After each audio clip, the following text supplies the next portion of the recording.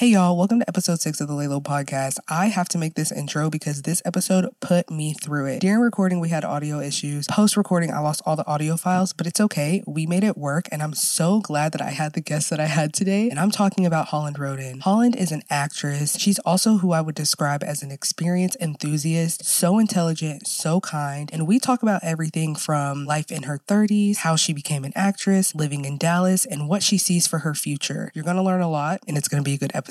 So let's get into it. Hey, wait! Let me chill. Hey, wait! Let me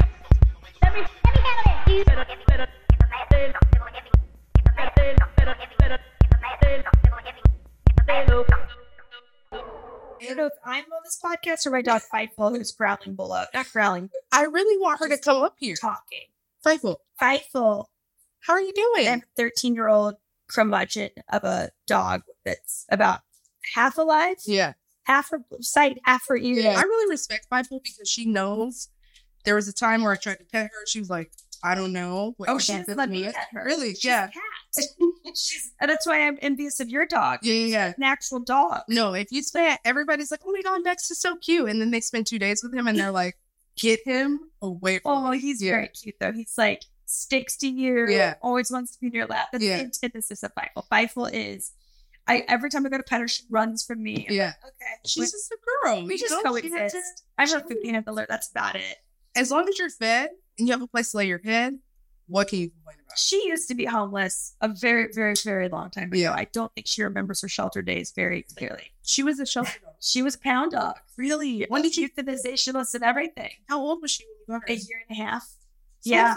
She's a Southern Belle. And, she was born in Atlanta. Nice. And just scoured the streets. We're supposed to, Yeah, we're talking about absolutely. About 18 months. Yeah. How often she was kicking around, and then Pound picked her up, and then that's when I got her. Love that. Yeah. I was looking for, I put Dotson Dorkies. So you like small dogs? I like all dogs, but for my lifestyle, I knew that small and hypoallergenic was going to be my best bet for what I do for a living and how much I have to travel with her. So I knew there was more of a chance she'd get me door without too many eyebrows being raised if she was like under the radar. And no one could be allergic to her. I press send. Google pops up this cute little picture. So that's a model dog. Yeah. I click on it, and she had heartworms. She was up for adoption like that week. So she was getting her shots. Yeah. And when I showed up, just the picture had this cute little Einstein furry head. But what you don't know is when you showed up, the reason they had such a close-up is the rest of her body is basically like a Siamese cat. Honestly, she looks like a wiener dog. She is. With hair. Yeah, she's a wiener meets tick poodle. She's like 11 different kinds of dog when I DNA'd her. Yeah. The rest of her body was fully shaped. She was so matted. Oh my God. So she was like this weird lion. Yeah. Like kind of an alpaca sweater with patches of hair. It looked very funny. Like half lion, half chicken. Yeah, basically. Yeah. Half bald chicken. So she was quite the quirky little girl for several months. She's perfect. She's feisty, man. Can I tell you a story? Yeah. Really quick. Okay. So Holland doesn't know this, but when I met her, she really changed my life in a way that you don't even know, because I was in a pretty weird place and my mom called me. I was like about to end my lease and I was trying to figure out like what I wanted to do. And she was like, it would be great if you could find a place that is like perfect for you and like a guest house and you can just chill. And I was like, I don't know. Like I've only seen Fresh Prince of Bel-Air and like all this stuff. And you're not familiar with Los Angeles at that point. No, yeah. I had no idea. I was just used to like apartments. Like when I was in Dallas, it was just get an apartment and you're good to go for a year or so. Right. And when I met you, beautiful apartments in Dallas. I will say that's the one thing I miss. Yeah. It's just like the amount that you can get for what you have. In LA, it's a different situation. Yeah. It makes you become like a minimalist, honestly. And I've enjoyed becoming a minimalist, but it's been super like process. Yeah. Sure. The pantries, the closets, the sides of the bedrooms are very different from Los Angeles to Dallas. Yeah. 100%. But when I met you, and one, you said you were from Dallas, I was like, perfect. Two, you were like just super kind. And I don't know if you have people that really look up to you and admire you, but I have to say you're like one of the kindest people that I've met. And I'm just super appreciative to be in the position that I am in correlation with you, and just you giving me a chance and not judging me too much. When you grew up in Dallas, you grew up at an all-girls school until you're 16 years old, and you experienced a lot of different things, feeling like you might not be smart enough, you might not, interact with the people that were around you super well. But that's surprising to me because when you moved to LA, you studied molecular biology. I did, yeah. What does that even mean?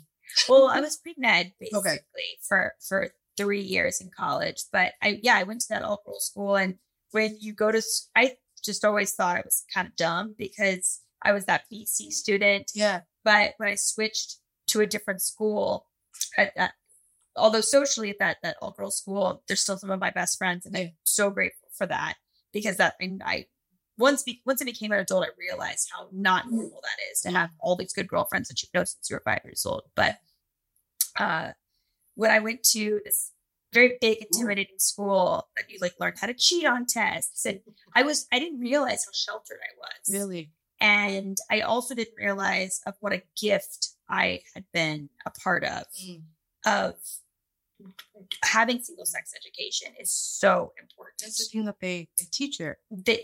Only girls, or then there was a sisters to a brother school that's all boys. Yeah, basically, really found myself regretting the attitude I gave my parents for not realizing that I had an amazing opportunity, an amazing education. And so I took that, and I always had been interested in science. And once I got to that public school, my grades all of a sudden shot up and became a lot better. Yeah. And so I was able to use some of that kind of tough curriculum. So they just kind of beat it into you in that school. Yeah. And I was used to having way more homework than I was having at this new school. So I was able to take that opportunity to at least get my GPA to rate, to increase quite a bit in order to get into UCLA.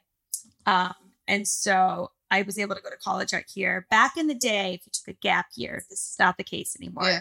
You could get in-state, which made a very big difference financially. And so it was really cheap for me to go to UCLA. Yeah. And because I did take the gap year. You did take the gap year. Okay. I took the gap year, and I worked here and just lived normal life. Well, I didn't know that you took a gap year. So you worked, you did different things. Was it? I worked in a bridal shop. A bridal shop? Yes. I worked in a bridal shop, and I worked at, I served quite a bit in high school. And so, I worked, at Outback Steakhouse in the Valley in Northridge. And then I also worked at the bridal shop in Beverly Hills. I didn't know they had an Outback Steakhouse here. It's great. Yeah. Outback Steakhouse. So you worked, you did all those things. So what made you say, okay, I'm going to go ahead and go to college and not just kind of figure out what I'm doing here instead of, Right. I think Gen Z's changed a lot in their path. Yeah. Gap years were still kind of frowned upon when I was growing up. And so I love that now people are taking, between YouTube University is what I call it. That's what I took. Yeah, YouTube University. Yeah. YouTube University, and just the access that social media has allowed people. Yeah. Podcasting. The business model has just completely changed. And there's a really good book that's, what's it called? Nike Shoe or Shoe Night. It's Phil Knight, the owner of Nike, creator of Nike. He wrote a book about his journey, and they're saying that it took the average lifespan of a career was 30 years in the 1950s, and then down to 20 years in the 1980s. And then in the 1990s, it was 15 years. And if you're looking at the aughts now, the turnover rate of how many careers, I think it's average of 7 careers that people have in their lives now. Whereas before you entered the workforce and then retired with your 401k at the same company. So our idea of the ebb and flow and how quick companies can exit now, startups can exit, it's just a different ballgame. And so I did take a gap year. If I could redo it now, you look at these 16-year-olds with full-fledged businesses. It's wild where colleges, depending on your industry, I would say at least slowly, even at a molasses pace, becoming a bit antiquated. When, as Goodwill Hunting says, like the knowledge is out there. You just have to find it. You have to find it. You have to be ready to go grab it. It's not curated for you in a format that costs a ton of money. But at the same time, you look at student debt and, you know, college is amazing depending on your industry. But at the same time, so much is dependent on internships. Yeah. Really what you're doing during your summers and when you're not in class, depending on the industry. So my industry, entertainment, is what I ended up pivoting to. No, absolutely. College is not a requirement. Yeah. But what I was going to go into was pre-med was, you got to go to school for that. I mean, you can't. Let's hope you're a doctor. Yeah. When I did research, I had to Google what molecular biology was, why you decided to go on women's studies, which is kind of correlates back to being from an all-girls school. But it kind of does, yeah. I can kind of speak to like taking the gap year and then I'm like millennial Gen Z, right? It was at the time I was going to go to school out here and it was just so expensive. And there were just like a lot of factors that I had to figure out. I was like, I'll just take a little bit every year and see what it's giving. And then I was like, I don't need to go to school. But I also understand that there is structure and discipline that's built in when you go to school. So once you transition from going to school after your gap year, was there ever a part of you that looked at life and said, I'm meant to be in the entertainment industry? I loved storytelling growing up. And I remember when a movie would end and the lights would come up, to this day, there's very few circumstances where I get that depressed that quickly.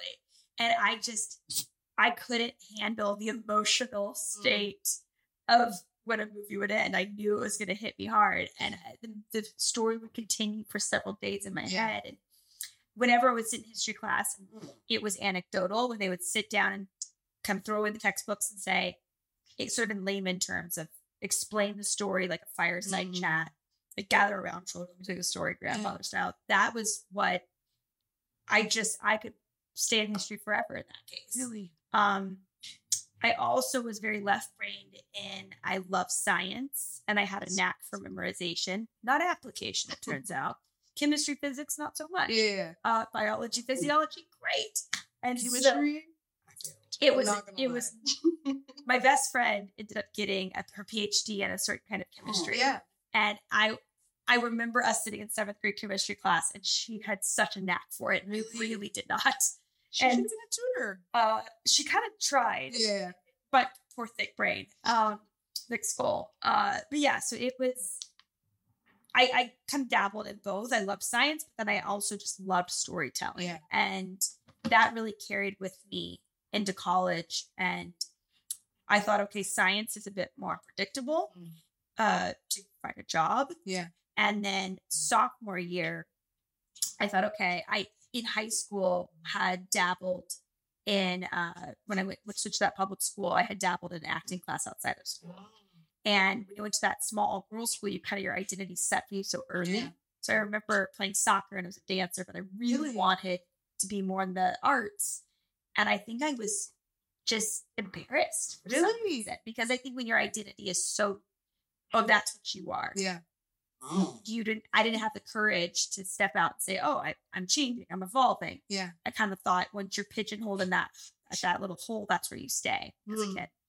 And so it was, I learned some interesting lessons that I were bad habits. And then I learned, some amazing lessons in that.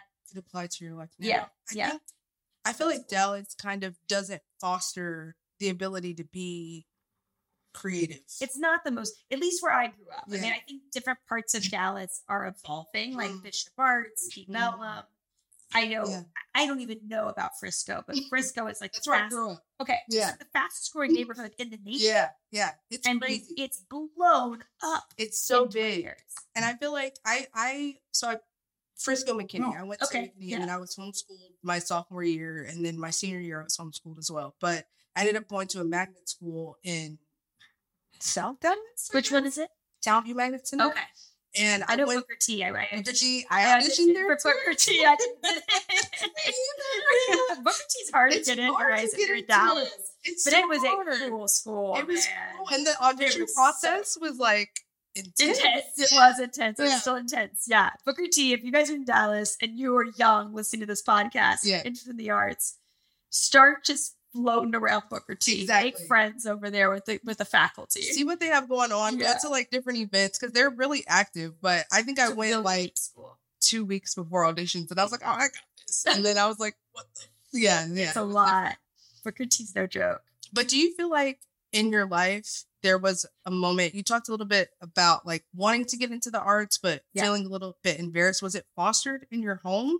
Or No, No, it was not. I grew up in a very black and white, like dad's a doctor and unless there's a bone protruding through your body, you're fine, walk it off. Really? Yes. It was like, hey, no ma'am.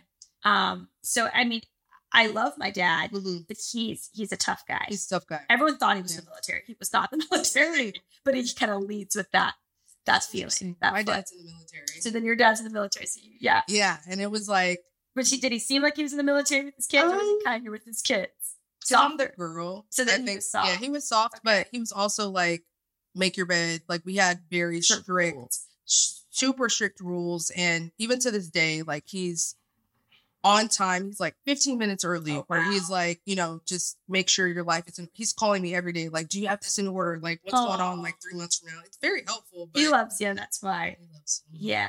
Yeah.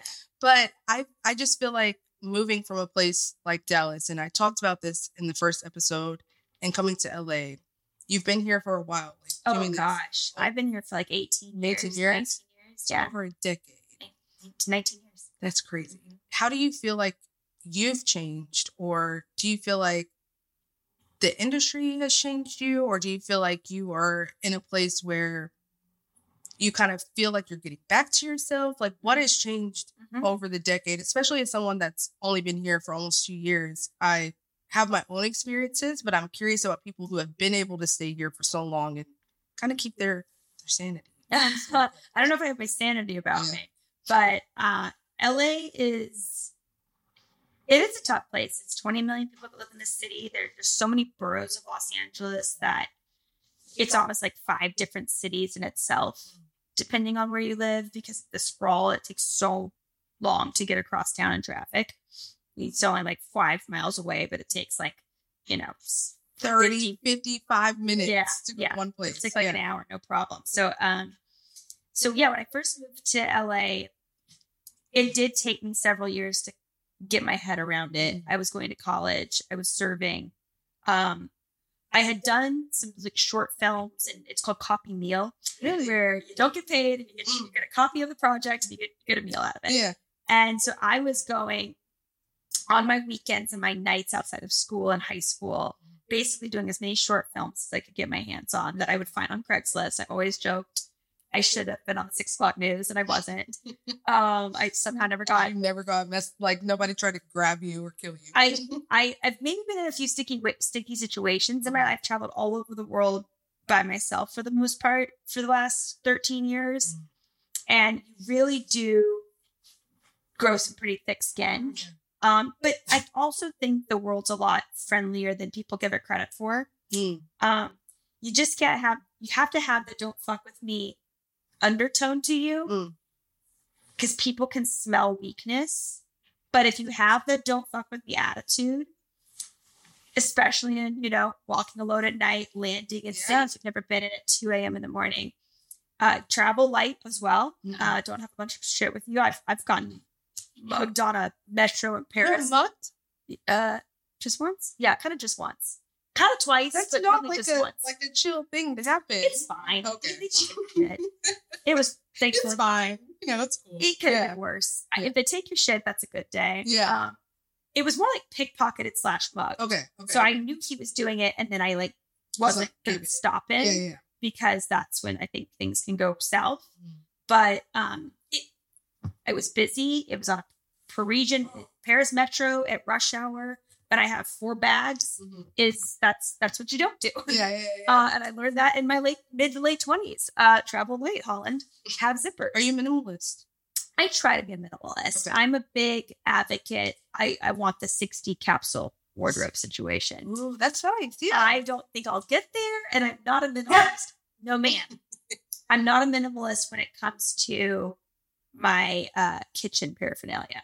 Do you like to cook? I like kitchen stuff. Really? Just like all the things. And you don't need any of the things. So you're like an air fryer. I don't even have an air fryer. Really? But I really want an air fryer. Get one. I keep trying to. I've got like a lot of the salad spinner, and then you have certain like eco-friendly bags you keep your lettuce in. Yeah. All this shit you don't need. Yeah. It's helpful to the planet. It's interesting. Yeah, I've got everything reusable. Yeah. But it's not cheap. Yeah. And so that's my guilty pleasure. But yeah, I would say Los Angeles was just a place that I had aspirations of wanting to go into the business. Otherwise, I think I would have ended up in like a mountain town. Okay. And Los Angeles always felt like this big scary thing to me. Like I remember landing at LAX and just being like, I'm in Los Angeles. It's crazy. Yeah. And feeling like I was just never good enough for this city, or that like Dallas is just worlds away from here. It's very different. So different. Yeah. So I felt very intimidated. Yeah. College was my security blanket for sure. The gap year taught me at the time that I was just really intimidated by I was up against the world essentially.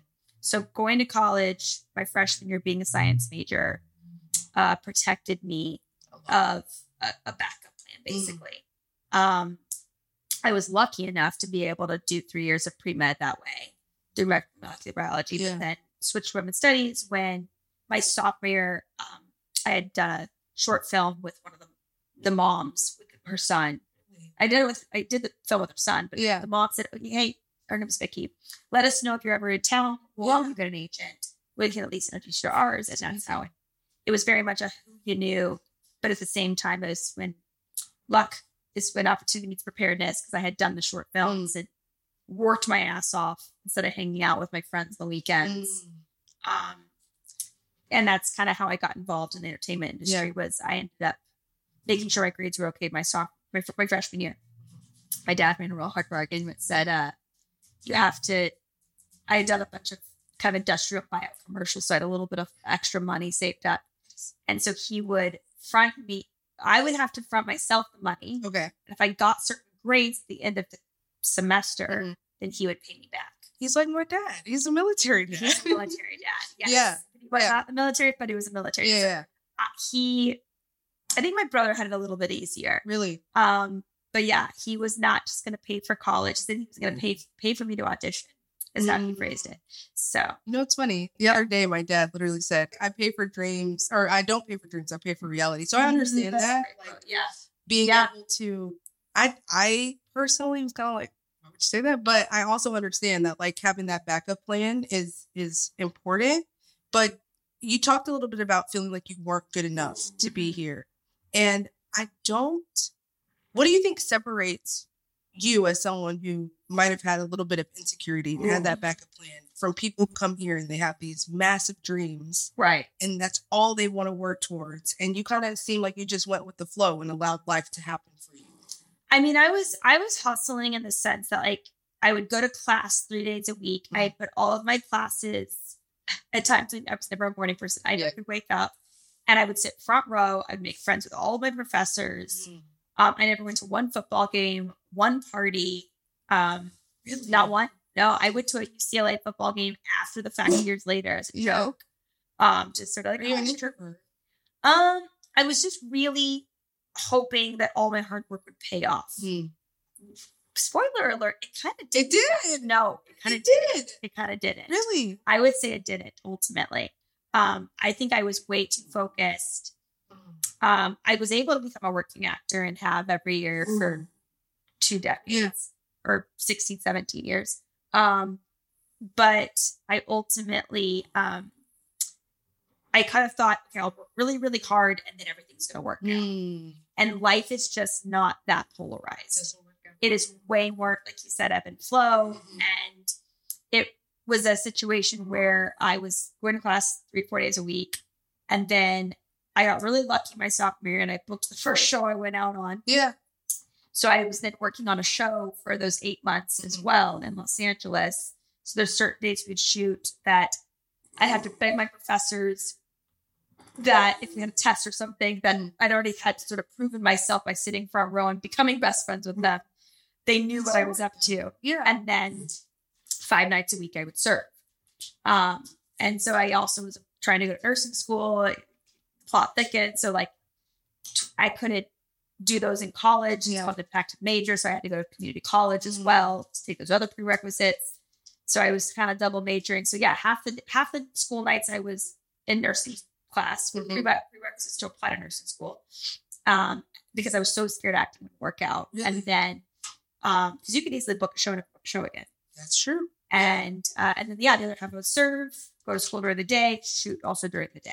That's crazy. I felt like I was living 3 lives. It was like actor life. No, seriously. Yeah. Nursing prerequisite life, college life, and then serving life. Yeah. Which were like kind of 4 different lives. Yeah. I'm curious. It's like, I don't recommend that. No, it was really stressful. I can't imagine. I feel like that's the life I'm living right now. And it's like, it's a little, you get that, like, you're fed the creativity that you need to kind of keep going and be like, okay, like this feels good. This makes sense for me.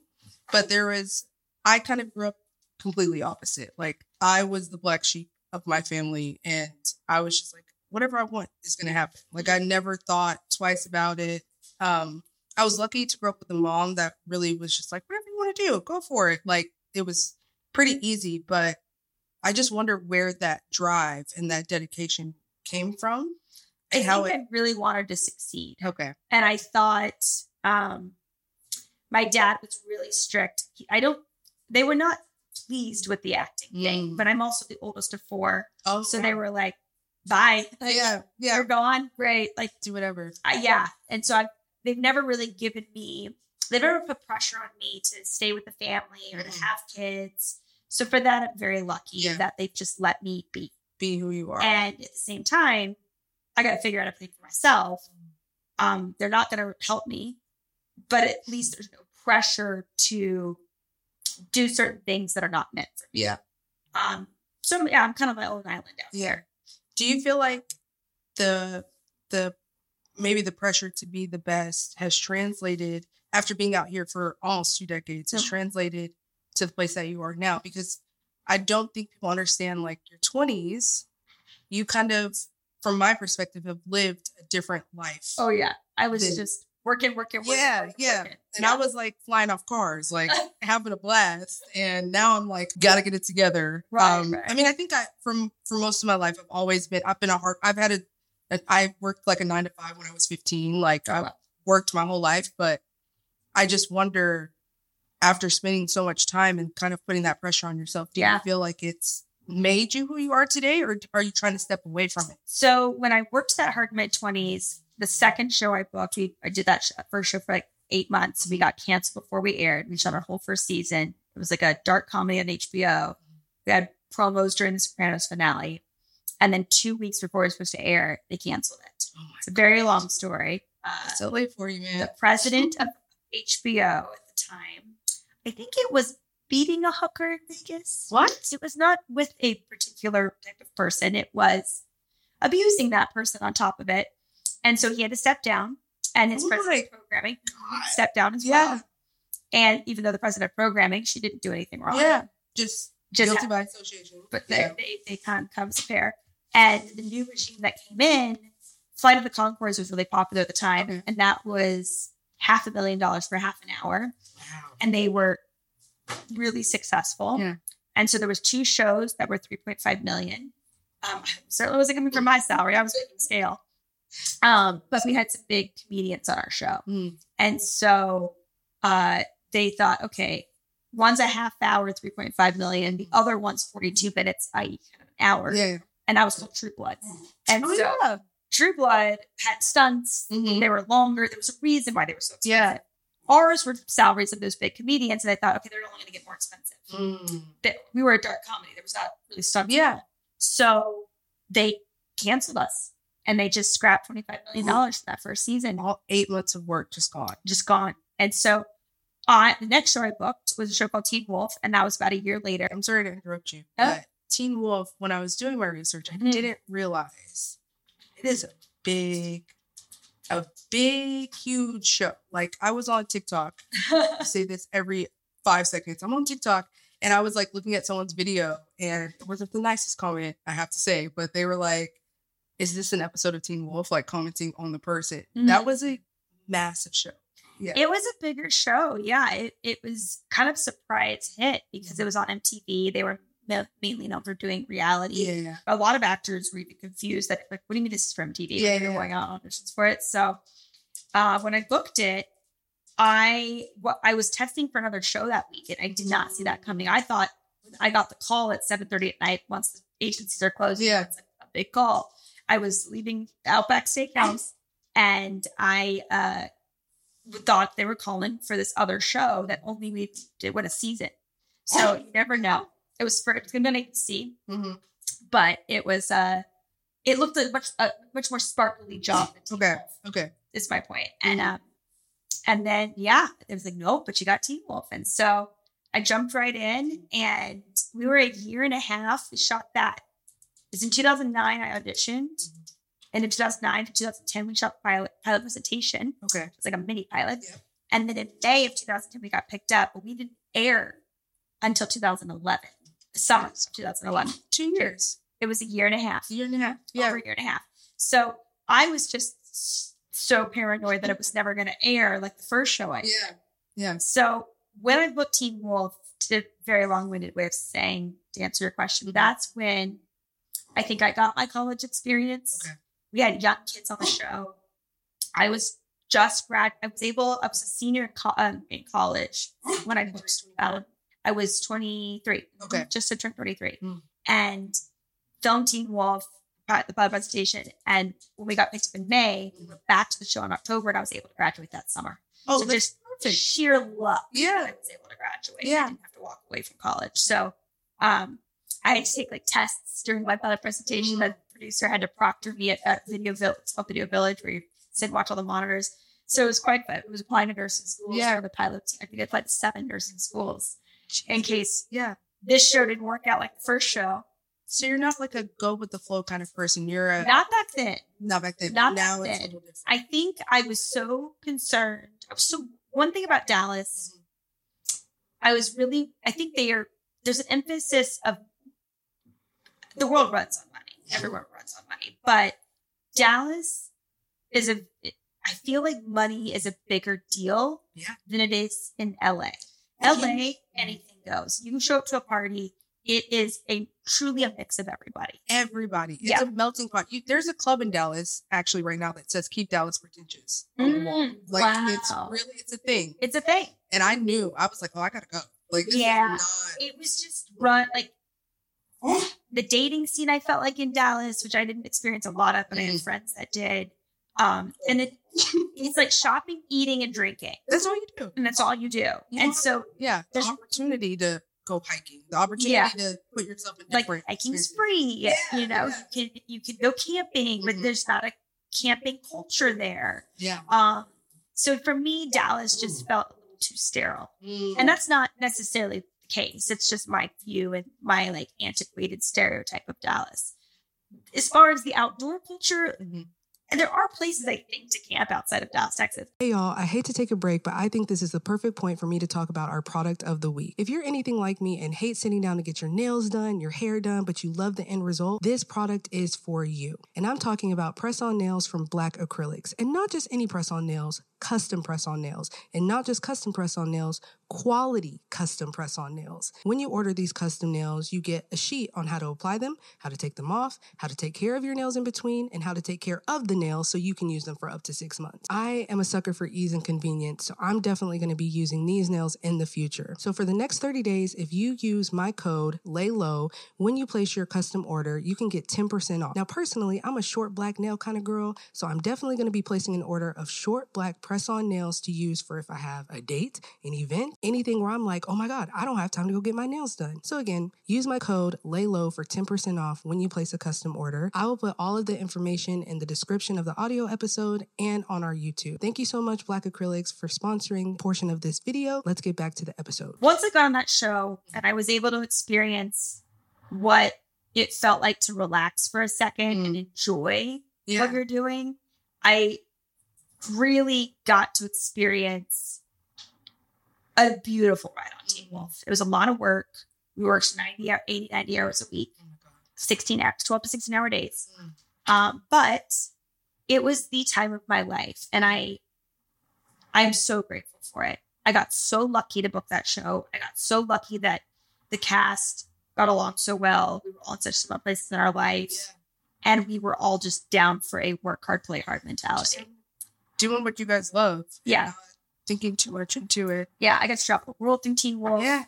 And it was really in my late 20s to early 30s. So I was 23 getting the show and 31 coming off of it. Oh my God. Yeah. And so I came into my 30s trying to find another show, would book a pilot, wouldn't go, booked a few movies. And when everyone was sort of finding their footing in their careers, I was all of a sudden free falling again. So it was an interesting time. But it was definitely more money I was making than at Outback Steakhouse. So I still had roommates throughout Teen Wolf. Really? Yeah. And I would try and save to buy a house.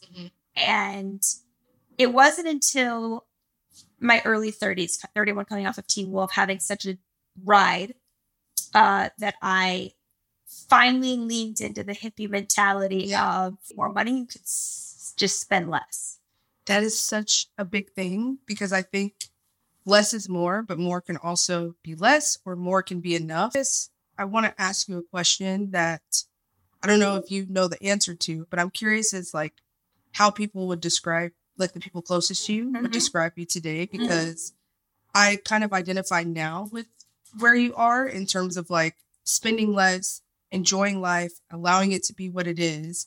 Was there a sense of you that was like freaking out, was afraid, or were you just kind of like, you know what? I surrendered to what it is?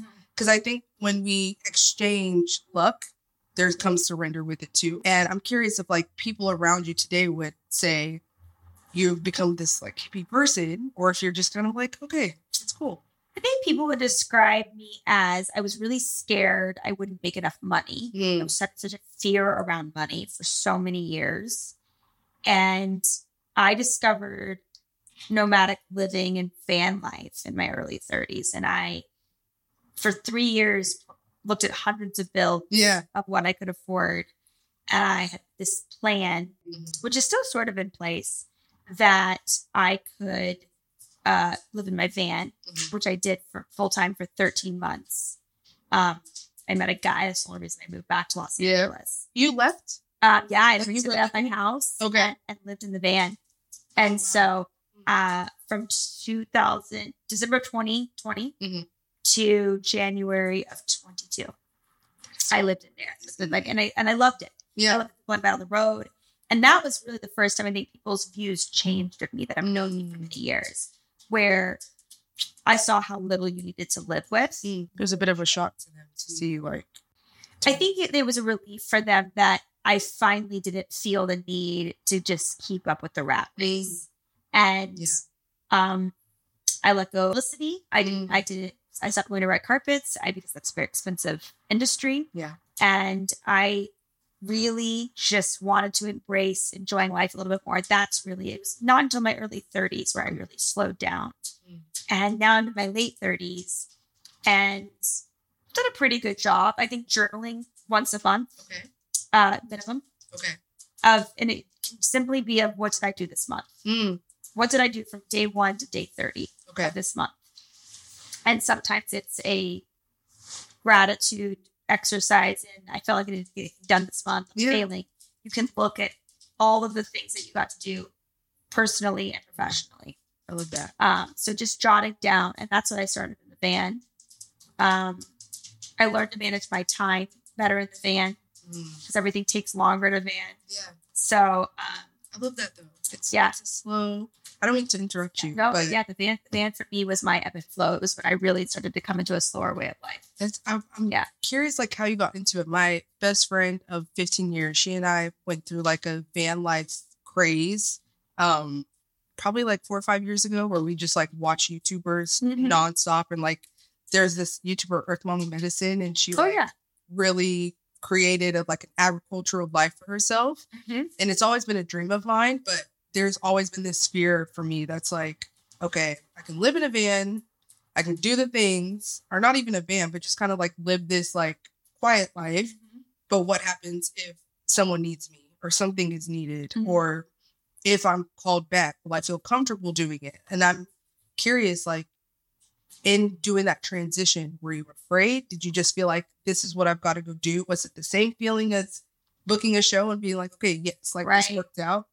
I think the logistics overall, I was really excited to get to the van. Okay.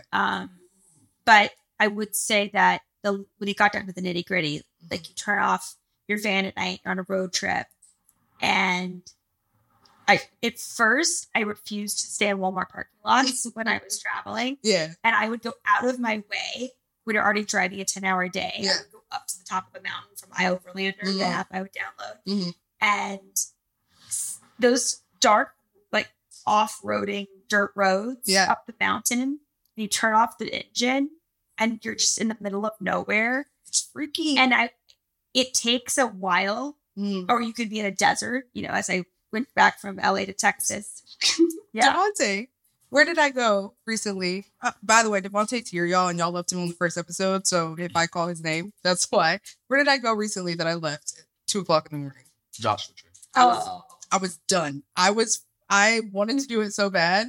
I was out. I said, I can't do this. Yeah. It takes a few nights to wrap your head around it. And I found that as soon as I gave it to the Walmart parking lot road trip life, when you're traveling in a van or in a school bus just to get to your destination, I felt so much safer in the Walmart parking lots and Home Depot parking lots.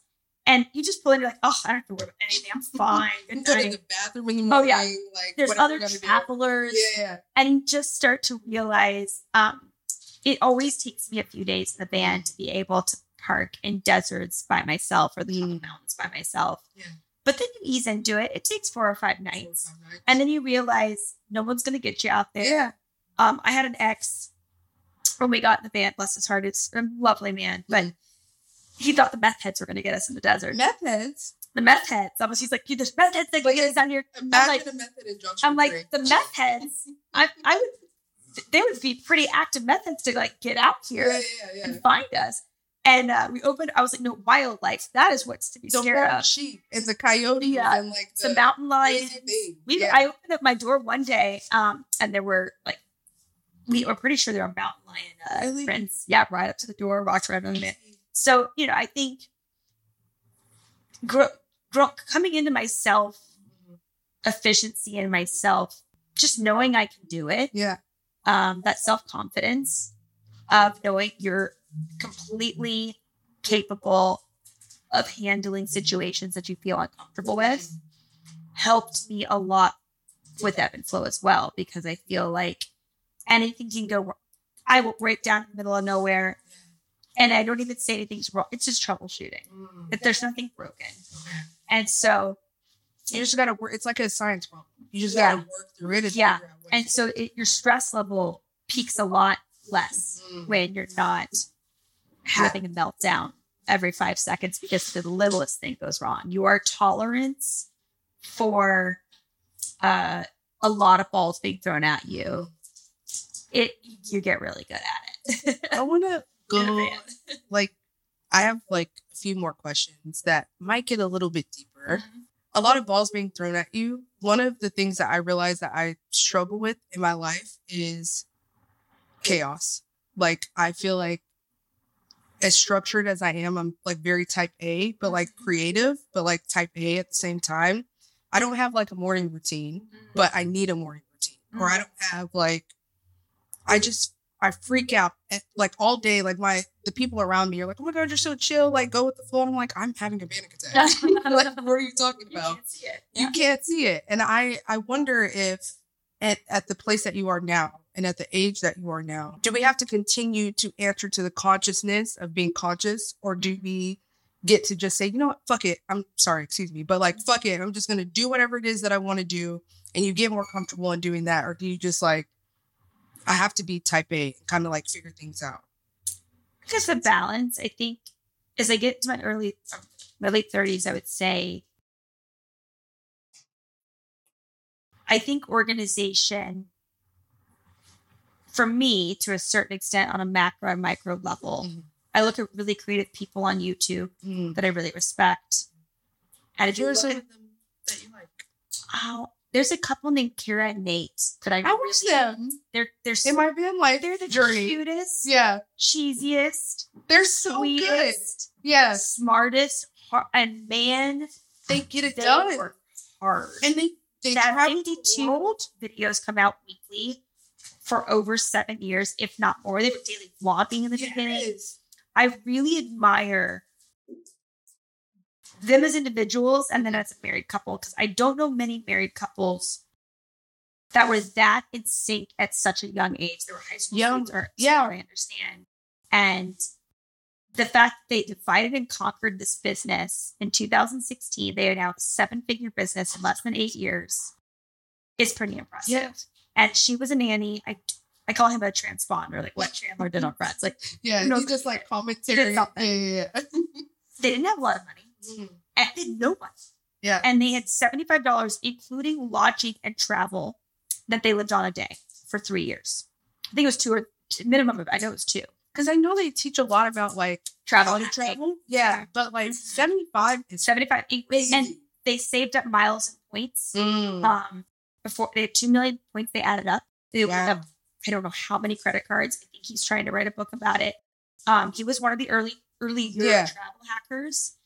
And so the amount of time for 2 years, they saved up points, credit cards, spending the minimum on each credit card to get the points. He had Excel spreadsheets they approached it so intelligently.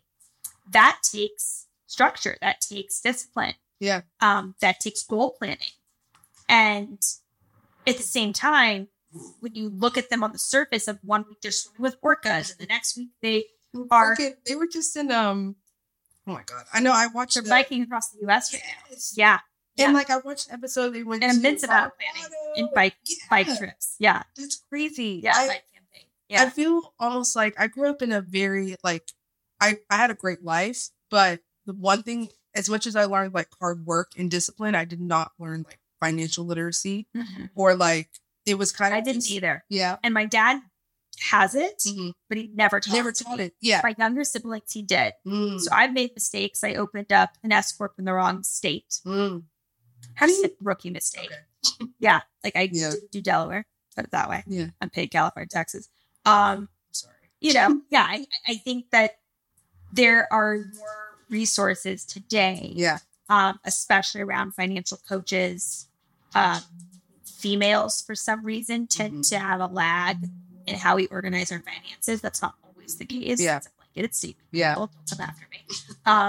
But there tends to be a narrative around, there is a pattern that women don't invest as much in the stock market. Like there's certain statistics that I find interesting that I've band together with other women I've met on the road that believe in. It's called The Simple Path to Wealth.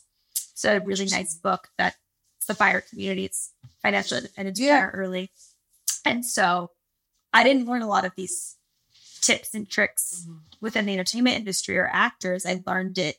I learned them with people that work remotely and wanted to prioritize what they like doing in their lives day to day. So again, that took a lot of planning. Yeah. So what I've come to learn in my late 30s is even when people make it look easy or make it look off the cuff or chaotic or simple, it's not. There was a lot of planning that went into people that are living really high octane dreams. Yeah. Living their best lives. There usually is a lot of planning that goes into that. That doesn't mean that you can't helpfully manage your time so that it's less chaotic. But I have found that in order to have a calmer, peaceful brain, planning does not come easily for me, but I have to do it. Even if I get up 30 minutes later, an hour late, You do the same. still start the routine and see how much you can get done. Sound like my mom. Don't give up because, I screwed the day. I've I slept in three hours later. I slept in my alarm. Yeah. Get up and still start your routine because it really is like those little things every day that don't seem to make a difference. It makes a huge and then you wake up a month later, you've done it for 30 days and you have that much more of a budget together. You've done all your house chores. You've like gone to the back of the cave to-do list. And then you're ground level. Then you get to really, once that clutter's out of your mind, then you actually have the creative space to see where that takes you. Yeah. Yeah. I like, if I don't know if like young people listen to this, but if I could have done anything differently when I first moved here, I was very lucky to be able to just kind of do it myself. I didn't go through the process of like driving, packing my bags up and driving my car. Like I was able to ship my car, like do all the things. I wish I would have got here and just slowed down a little bit and just not throw myself into doing the most that I could at that moment. Because again, life in Dallas and life here is very different, but it was just like a lot of, I don't know. I just wish I would have thought more through it. And now that I'm 26, I'm like, what the fuck am I doing? Like, and not in like in a way of like I don't feel sorry for myself. I'm very blessed, but I wish that I would have taken more seriously, like you said, like the little things. It's still young though. It's the youngest day of the rest of your life. I promise you. You don't feel young, but you are young. Really? Yes. Yeah. You are young. I don't know. I feel like my brother and I joke that we've done everything except die. So I don't know. That's a good thing then. Yeah. But I love that you said that. Like it's the micro things, it's the little things. Every single day. And it doesn't you're like, it doesn't matter if I don't do that today. Mm-hmm. Well, I won't. But if you don't do it tomorrow and the next day, it's gonna add up. That if you don't do it for 2 or 3 days in a row, that's a very big deal. It's a huge thing. It's just like working out. If you're like, okay, I can take a 3-day break, turns into a week, it turns into a few months. But I'm curious, like, do you feel like where you are now, you've kind of allowed life to just happen? Do you feel like there's a void that you haven't been able to fill? Or like something that you still want to do that you're like, dang, if I could have done this before, or if I do it now, I'll be okay. I mean, I regret not staying in the band longer. I had a plan that I evacuated because of life circumstances changing in Los Angeles. And that's, I hate to say it's a regret, but I would say it's a slight regret. Yeah. Coulda, woulda, shoulda. I got to have amazing experiences because I stayed in Los Angeles, but I wouldn't have had otherwise. I learned a lot about my dating life.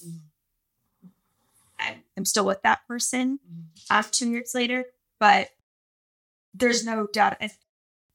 I think it's important to stay honest in your relationship, and he knows the sacrifice that I made.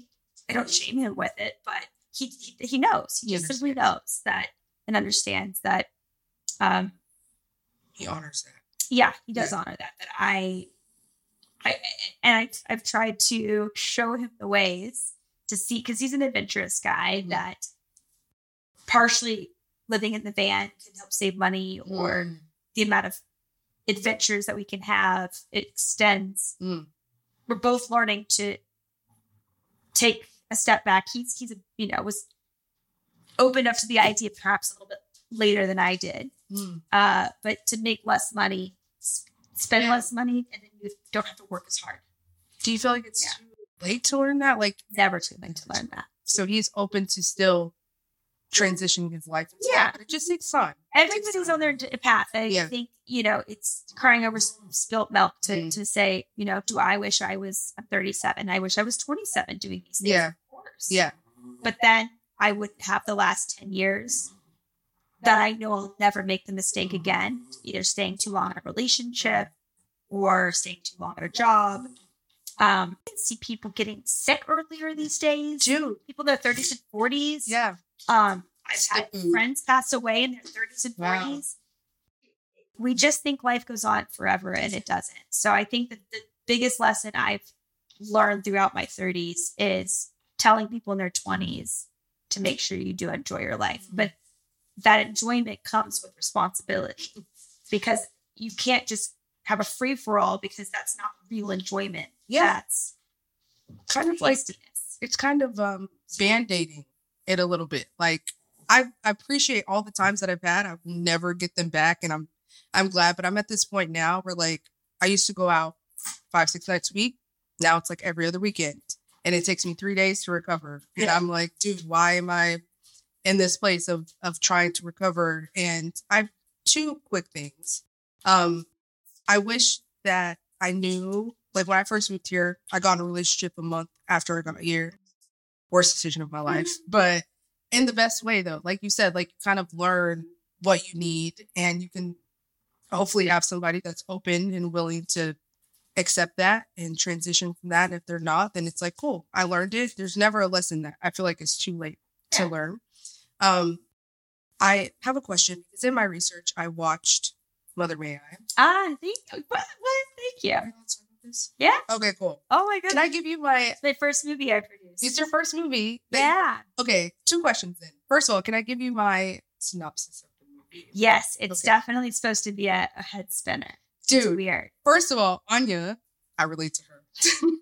She's like this, like, hippie, like, figuring it out, but, like, also, like, super sure of what she wants. She comes from a family that really, you know, talked about, like, psychological health and things like that. And again, I was really blessed to have a mom that feeds into me every day. I call my mom 20 times a day, and she's just, like, always telling me great things. Such a blessing. Yeah, she's amazing. But also having this perspective. I've met yeah. My mom thought you were so nice, and she was like, she's so awesome, and I'm like, I know, but yeah. And then she's trying to figure her life out, and I have to say, I believed that Anya was not faking it. Oh, okay. I thought, and just to give you guys some background, like, without telling everything, you're gonna have to wonder if Anya is really experiencing the experience that she's having, or if she's just doing it for a bigger reason. She's actually the manipulator. I don't think she was. I did not play her that she was. Yeah. But I appreciate the filmmaker's path of building 2 scripts in one, 2 paths in one. Yeah. It could be interpreted either way. Yeah. I think it's a good, like, post-movie argument. Like, what do you think she was doing? Or, like, the way it was filmed was beautifully. Like, yeah, we used hardly any lights. Really? It was all natural, which was wild. Wow. Craig at Slope Blank is a very talented man. Nice. And I was like, Craig. Hi, Craig. And Lawrence Funicelli, he's an excellent writer. And he came from a pretty heavy DP background. He was a DP and writer. And that's a very odd combination in business, to be a writer as well as a DP. And with those 2 skills, he stepped in. This was his directorial feature debut. And so I could sense it in, like, the beats. Like, there was a moment where you guys were at the table and it was like, and I was just like, dude, I love films that, like, I didn't grow up in a TV household. Yeah. It was music. That's all I grew up in. So when I watched it, I was like, I love things that, like, keep my head on a swivel. It's like a psychological thriller, but it's not scary. It's just, like, it keeps you captivated. It's about a mushroom trip that my fiance and I are cleaning out his deceased mother's home. And I come from a prominent psychologist family where I think I am a psychologist, therefore I am. Yeah. And accurately so. And so I bring mushrooms to help my emotionally shut down boyfriend, who now has this deceased mom that he didn't know that well. And he's a bit guarded about his relationship with his mom. So I thought, okay, I'll bring these mushrooms. We'll relax. We'll go through the things in our house and sell her home. We're flipping it to make some money to start a family, essentially. We're from hipsters in Brooklyn, and she lived in upstate New York. And the mom was a professional ballerina. You see this in her photos. And very lithe and chain smoker, loves swimming. And Anya was a cook. Anya, the girlfriend, is no makeup, very baggy clothes, kind of hunches, wants to be a poet. And it's a very different women. Hate cigarette smoke. And so they take these mushrooms and they wake up, and Emmett, the boyfriend, the fiance boyfriend. Sorry, Emmett. Poor Evan. He is a bit of a snarky boyfriend in the beginning. You kind of feel bad for the girlfriend, my character. Mm-hmm. But when they wake up from the mushroom trip, the girlfriend is now acting like his mom, wearing the mom's clothes, chain smoking, cooking for him. And he thinks it's just a mind game to drop the act. Yeah. But she doesn't drop the act. And you start finding out through the movie.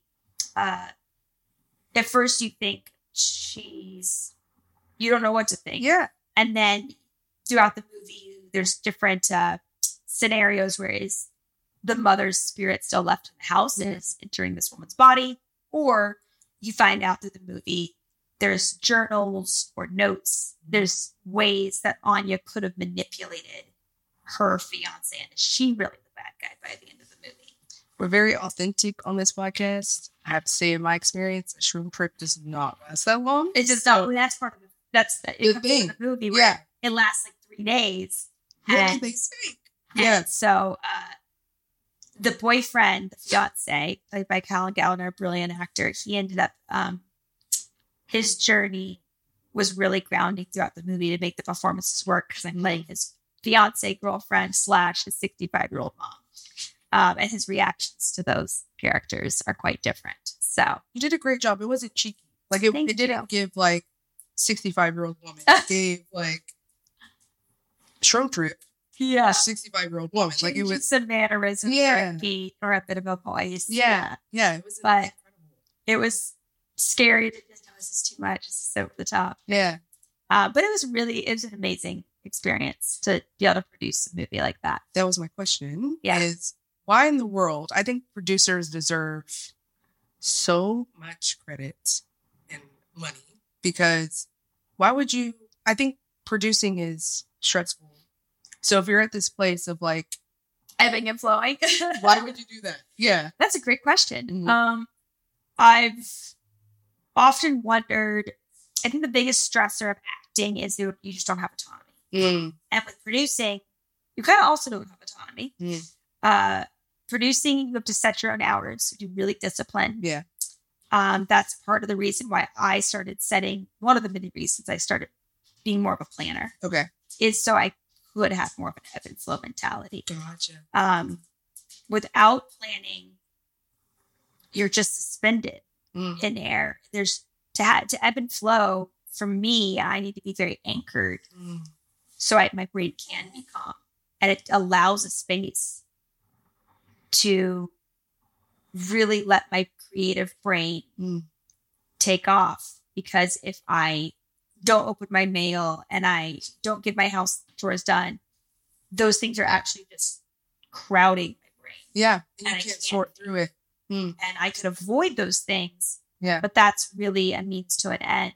And as a producer, you're really organized and really clock ground zero in your everyday life because no one's going to make you work. No. As an actor, when you do book a job, they make you work. Yeah. Show up on set. But you get to show up on set and just like, this is what I'm here to do. Yeah. And show up. You're able to detach and be a way more chaotic, unorganized person. And if you can keep acting, that can be rewarded. Yeah. But as often the case, even with working actors, you're not always promised a job. So for me, I found myself not very stimulated to the auditions I was going on. Why am I going to work my ass off for something I easily probably won't book? Yeah. So for me, producing came from the need to want to tell really fun stories. I just a few more questions because now I can talk for hours. But when I first met you, I didn't know.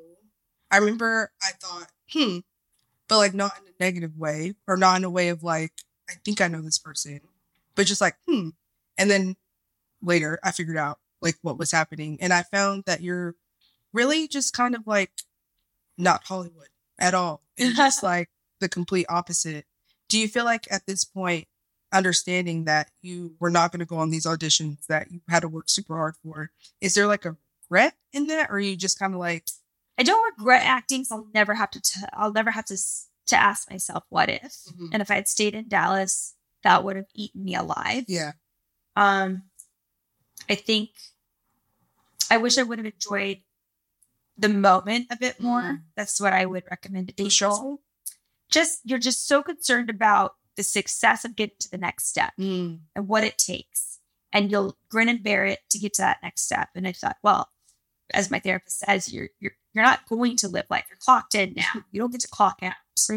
Yeah. And so I make sure to spend at least 30 minutes of my day doing exactly what I want to do. And that can be like watching a YouTube video. That can be at least 30 minutes a day.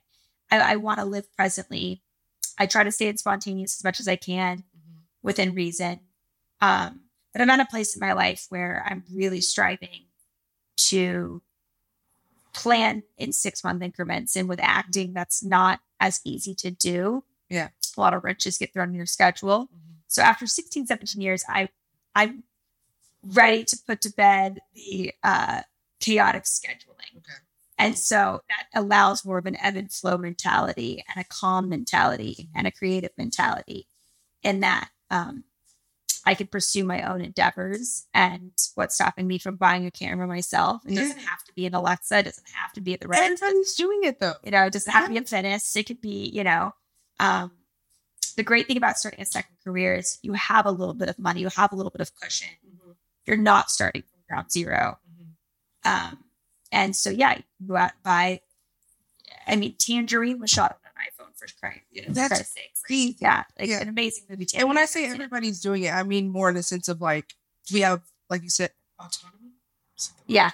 Like you're able to just, if you want to do it, go do it. Access is incredible these days. Yeah. And so for me, adventure sports and dramatic living, great storytelling, to me, it could be narrative. It could be unscripted. That's where my passion lies. And as long as I'm doing a form of that, or at least attempting to do a form of that, the best you can do is try. It's okay if I have no problem with failing. It's the fact that if I don't try, will eat me up inside. So I find that I've now developed a new itch and trying to figure out a way to scratch that itch. And that's a nice motivation to get up every day. I mean, it brings me comfort because I have ADHD. Like I take the highest dose of Vyvanse every day. So it's like really bad. And every time I find a new hobby the next month, people are like, again. Oh yeah. I have a lot of hobbies. I do have a lot of hobbies. And it's like, dude, if you want to try it and if it's not working out, cool. Go to the next thing, especially if you put yourself in a position to be able to do it and take care of yourself and be able to figure out like what works for you. Yeah, like I am 37 and didn't have kids. And there's other sacrifices that I made in order to live this life. It's a really high stakes life to make your career your identity. It's not something I suggest. So I'm backpedaling and having other forms of community and hobbies and self-worth that don't rely on what I do for a living. I think that's really important, that can allow the ebb and flow and a calm approach to my life every day. It makes you feel better. I never wanted kids, so I'm definitely in a place. We're a dog household. Yeah. If you like your self-talk, I'm really big on how you speak to yourself and like how you operate in your own mind. How do you speak to yourself every day? And if your friend was speaking to you the way you speak to yourself, would you still be friends with yourself? I wouldn't used to be friends with the old self. It was just the stakes were way too high for no reason. Yeah. They can feel really intense in your 20s. At least I experienced that. I would say my self-talk now is pretty fair. Yeah. I would say it's pretty fair. Okay. Yeah. I think there's a balance between grace, but also responsibility. Because if I don't show up for my responsibilities, what I really want to do will not be on the table. And so you have to grow, you meaning me, the collective you. Yeah. Like we have to grow up and not let the kid run the show.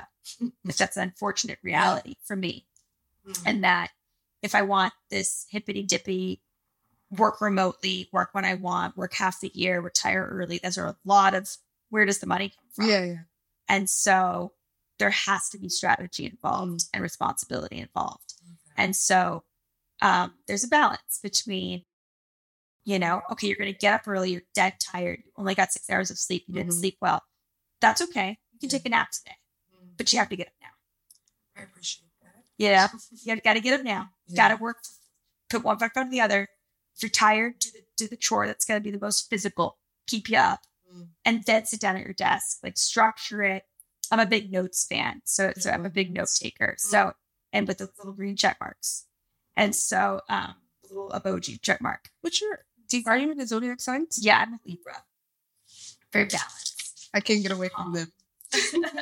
My mom's Libra, my grandma, my sister, my uncle. Like, we're very calm. Give credit where it's due. Very fair people. Yeah. Execution's hard for me, so it's like consistency and yeah. So it's grace, but it's also you have to really stick to like that thing. Why I'm like I gotta stick to it. Yeah, a lot of reminding myself why I'm doing it, and then a lot of reminding myself to actually do the little mundane thing. Yeah. Help me. Okay. In the best way possible. Like I'm having a great time, but there are days where I'm just like, what the fuck? Like I only have like one day. One day. I cannot go to 2. There's I don't know if it's like a saying, but like I'm not a victim for 24 hours. Like I think recently I was told that I'm a very sensitive person. Well, I know this about myself, but not in the sense of like I'm emotional. I hide it pretty well, but I'm really sensitive.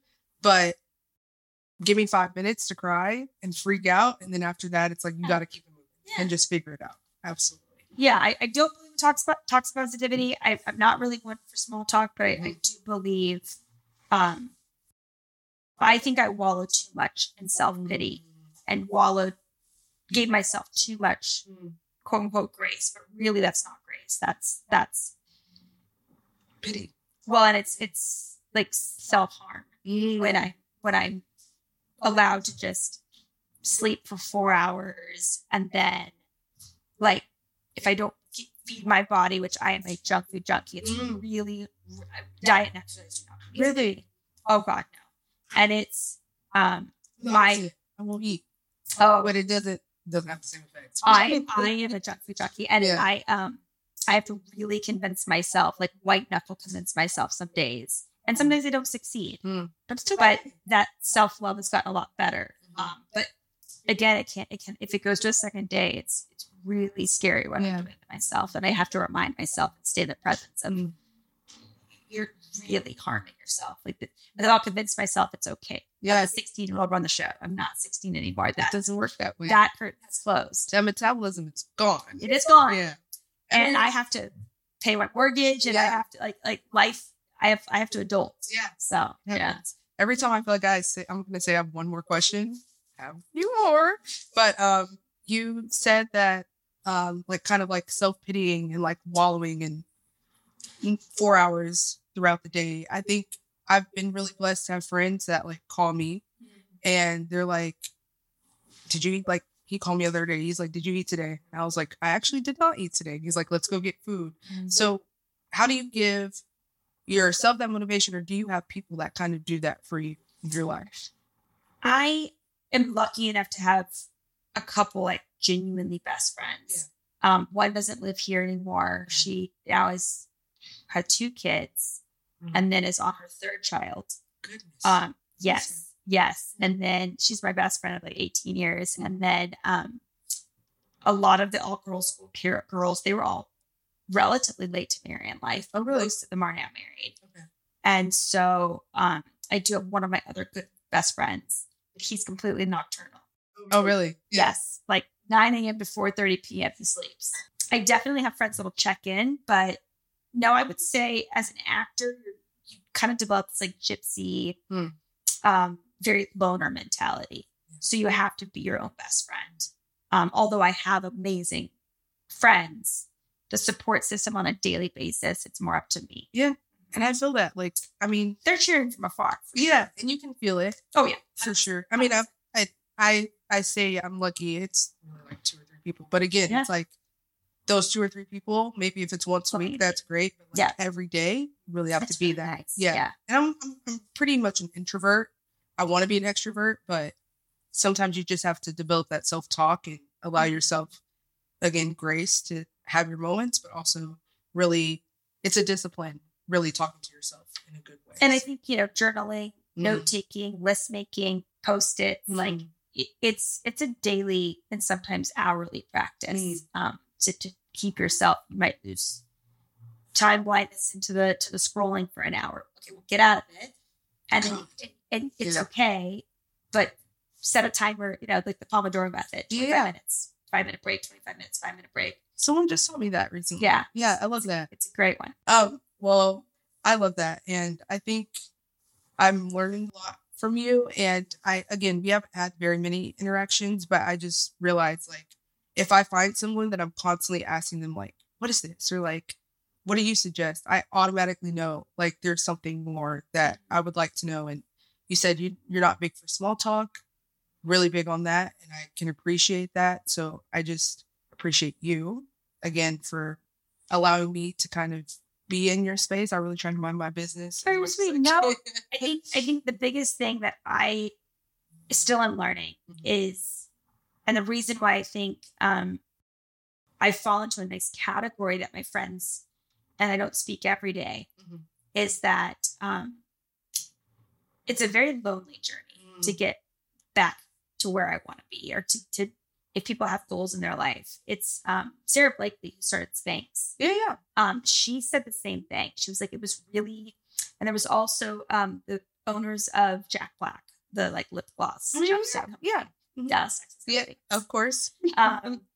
They also said the same thing. They said, and I'm noticing it day to day as I've become more of a responsible human being in the last 3-4 years, is I really value that outdoor van time in order to get that hike in, or in order to go skiing, or in order to go surfing, or I do a lot of kind of extreme sports in order, I'm trying to get the paragliding or sailing. So it's like, in order to get into those sports though, I need to get my work done. So you can do that. So I'm able to do those things. And the thing I've noticed when I find myself wanting to call one of my best friends, Colton, as long as it's that, after 2 or 3 in the afternoon, I'll most likely be up.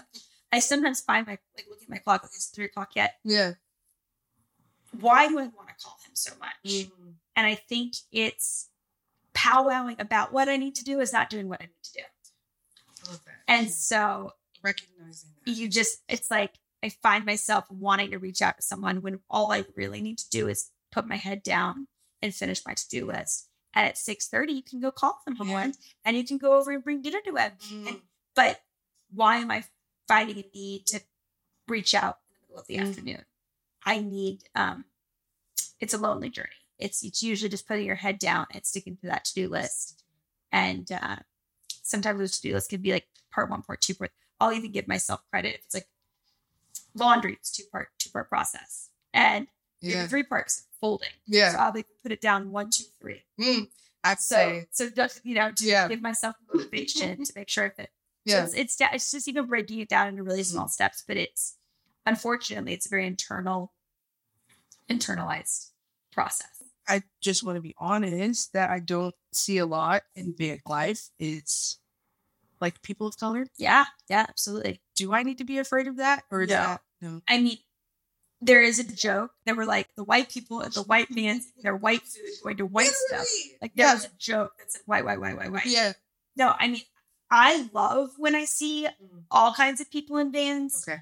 I went to a van meetup where like 2 Japanese people showed up. Really? In kimonos. No way. Yes. And they had rented a van, but he had built his own van back in Japan. And I mean, the Japanese built are wild. Yeah. I can only imagine. It's incredible. Yeah. The craftsmanship was insane. He had all these pictures of them.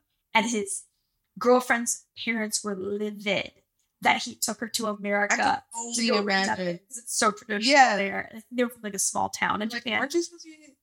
They were not Tokyo people. They were like town people. Wow. And so I love that. I think that it's slowly changing. Okay. You see a lot of mixed couples. You also, there's a girl named Where is Brittany? She's got a schoolie. Okay. She's great to follow. I think it's changing the narrative. And I think that I'm just so glad it's finally changing. Yeah. But I think it was slow to change it first, for sure. One of my goals, like when I started making TikToks, was kind of doing random things and when I went camping, everybody was like, "Oh my god, like quite frankly, a Black person camping." Like you don't see that often, and being from the country, like that's all I'm used to. Is just You're used to camping. Yeah, I'm used to like the sticks, and then I just want to make a community for people like us to know that like there are other things that we can do. Yeah. I just hope I can do it. I really appreciate you, Holland. Yeah. And we're gonna do just a quick little rapid round of questions. It's called Not Too Much. So hopefully my lay low culture is is actually, it's a bait switch. It's really, you gotta have your shit together, get your shit done. And I only say that because I'm in the process of trying to do that myself. Well, these questions are pretty benign. Like it's not anything too deep. So are you a TikTok or Instagram person? I'm Instagram. I am too old for TikTok. Dude, you gotta get into TikTok. Recipes and building. Building tutorials. Do you like to cook? I like to cook, but it's a thing for me. Okay. So I tend to one of the things I'm working on, I'll do takeout, junk food junkie over here, and I'll eat half the meal. Yeah. And then I eat the other half of the meal. So it dies down the calories and the money. It's 2 days. So it's 2 days. Yeah. Or it's like, this is all I'm eating today, where I'll have like a little side thing I'll put in my pantry with the dinner part. But I try and break it down that way. I don't suggest it. Trader Joe's is way cheaper. Meal plan people. I'm a Trader Joe's junk. Yeah, I'll cook, but it turns into like expensive because I'm making some fancy dish. Yeah. It's like a literal hobby. Yeah. If you ever do eat meat. Oh, you definitely. If you're ever open to it, I make a great steak. Oh. You're into it. So use the green egg in the back. I don't know how. Oh, just Google YouTube. I won't burn it down. Okay. Okay, cool. Are you a FaceTime? We'll just move it outside the streets. Yeah. Okay. I'm gonna try it. I might do it this weekend. Never know. Are you a FaceTime or a phone call person? Phone call. Okay. But I should be FaceTime. Yeah. I should be FaceTime. I like Marco Polo, that I stopped paying for the app, but I like Marco Polo. What's that? Marco Polo is where you leave messages so your friends can check anytime they want. It's just like a string down below where the message, like, it's basically FaceTime for a message. Nice. So you can like put it in the car and like be talking. Yeah. And then send them the message or you can be listening to a message from them. Okay. Is FaceTime a Gen Z thing? Or is it like... I don't know. It's just like a preference thing. Yeah. I mean, sometimes I FaceTime my mom. Yeah. That's not the only one. Because you don't see them. Friend in Nashville. Yeah. And her daughter. Yeah. I'm a phone call person to myself. So, are you? Do you play music or listen to a podcast? Both, but recently podcasts. Podcast. Okay. What? I love the van trips because I'll have a full day where, like, okay, the first 2-3 hours I'm gonna phone call, and I'm gonna do some playlists. Then I'll get into smart podcasts, and then I go to trashy podcast and out the day. Perfect. And it's like divides the road trip so efficiently. We're like, 10 hours, that's nothing. That's a balance. Yeah. You get all the things that you need. So on road trips I get involved. Yeah. Are you R&B, rock, or pop rock? I am not very well versed in music. Okay. What do I like in music? I like French music. That's usually what I like. Interesting. Yeah, I like French music, and then I like kind of sound like EDM. No, it's like air. Okay. And, oh gosh, I should like Les Enfants, like it's like kind of like groovy. Okay. Mood. You kind of just like vibe to it. Yeah, I would say it's like vibey music. Okay. Is the best word to describe it. And it's in the French language. They're mostly in the French language, and a lot of really great French DJs, French bands tend to be where I end up. But who do I really like? This is how bad. They also like 90s music. Oh, I love 90s music. Yeah. Like Eagle Eye Cherry. Oh, nice. Okay. And not Nickelback, don't worry. Okay, good. I like Michael Jackson. Okay. I like all the old school music. I like Diana Ross. Nice. I like Jimmy Buffett. Okay. I like you like good eclectic band like Atlantic City. Okay. But I mean, really, it's more like the vibey. Yeah. I'm not a Swiftie. That's where I draw the line. Thank God. We are. My two best friends are Swifties. Mm-hmm. Ironically, hardcore. Our kids do it. I like Speak Now, the old, because I like country music, so I like the old. Yeah. And I don't like country music. Interesting. I like old school country music. Okay. I'm not really a country music person. Yeah. I like all the like high school music too. Nelly. I like Nelly. Nice. I love so I like all the like high school music that I grew up with. Do you know the last person you listened to, like the last artist? That's a good question. So if I were to get in your car today, what would come on as soon as I got in your car? There was a person that sent me a DM about reposting a girl's music. Okay. And I have no opinion of her music. Okay. That's the girl. I think that's the girl that would be on my thing. Okay. Yeah. Valid. Okay. Oh gosh, yeah. I've been more into podcasts lately. Clearly, my brain acts like I didn't even listen to bands. I'm a podcast junkie. Like I'm a podcast junkie. Okay, cool. Binge a TV series or watch a movie? Watch YouTube. I need to get back into docs and movies, but I'm a documentary junkie. I'm a documentary junkie. Okay, I used to be. Yeah. I don't know if you call me that anymore, but I'm a YouTube junkie. I love Yes Theory, Johnny Harris. I'm sorry, I just got so excited. Yeah, I love Yes Theory. Yeah. Johnny Harris and Yes Theory are my favorites. Yeah. I like Hubert, and of course, I like Diary of CEO, which are all basically podcasts that are on YouTube. Yeah.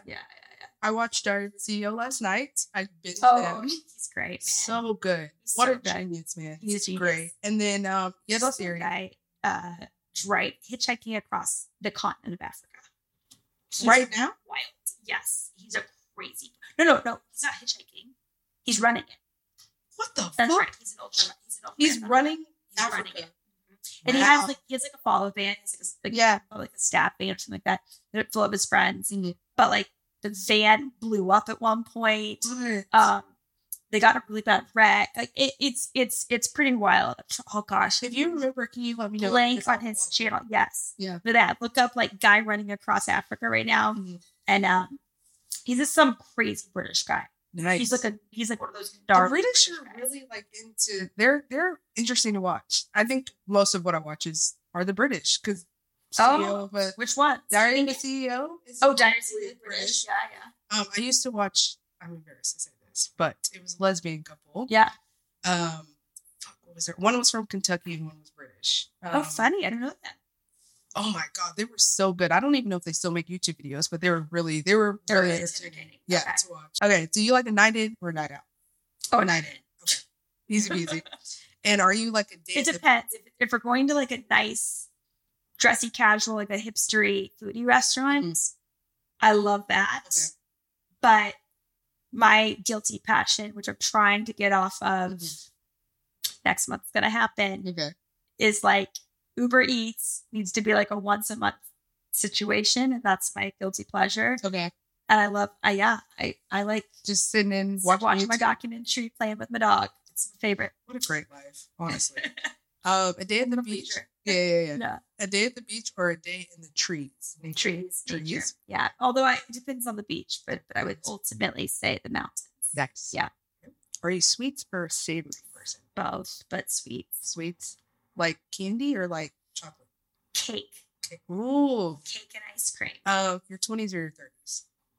That's a good question. I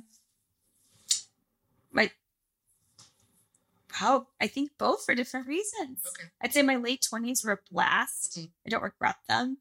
But my 30s, it's so true. The older you get, the less you care. And it's just true. All the old ladies are right. Yeah. They're awesome. Okay. And lastly, travel by van or travel by plane? That's really tough too. Totally different mentalities. I love planes. I like planes for the places I can't get to in a van. Okay.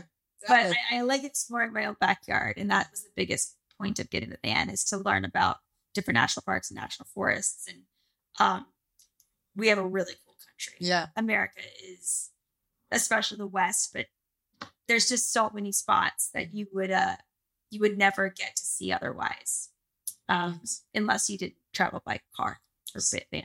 So van for the United States. And even biking, guys.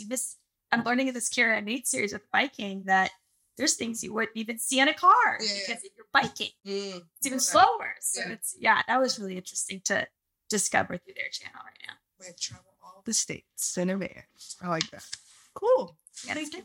Yeah, of course. I appreciate it. Absolutely. Thank you for letting me talk your head off. No worries. What do you have coming up in your life? Where can people find you? Yeah. I have a podcast debuting November 30th called Uncoupling. Really? Mm-hmm. Yeah. November 30th? On November 30th. Yep. Okay. And I'll be listening. Stampede Ventures, wherever you get your podcast, you can subscribe there. Mm-hmm. We'll also have a Patreon channel.